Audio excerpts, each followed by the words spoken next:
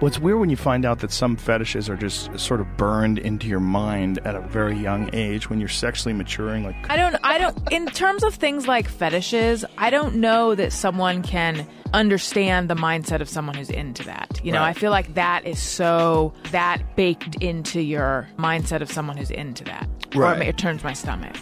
I don't understand what some people like. I don't get it, but I don't think I have That's to. like that. I think that's more like that it's like, I like the smell of, I don't know that that's... Yeah, well, yeah, it's imprinted. I forget the term he used. But is he suggesting that therefore then that it's like into that? I don't know that it's like, if I were to explain it, someone else would get it. I don't think Exactly.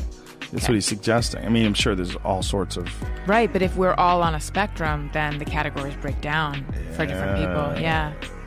There's both. But Right. I think what he's saying is that... You know what? I actually don't know. I was going to say, Right. I feel like that is so... I don't actually know.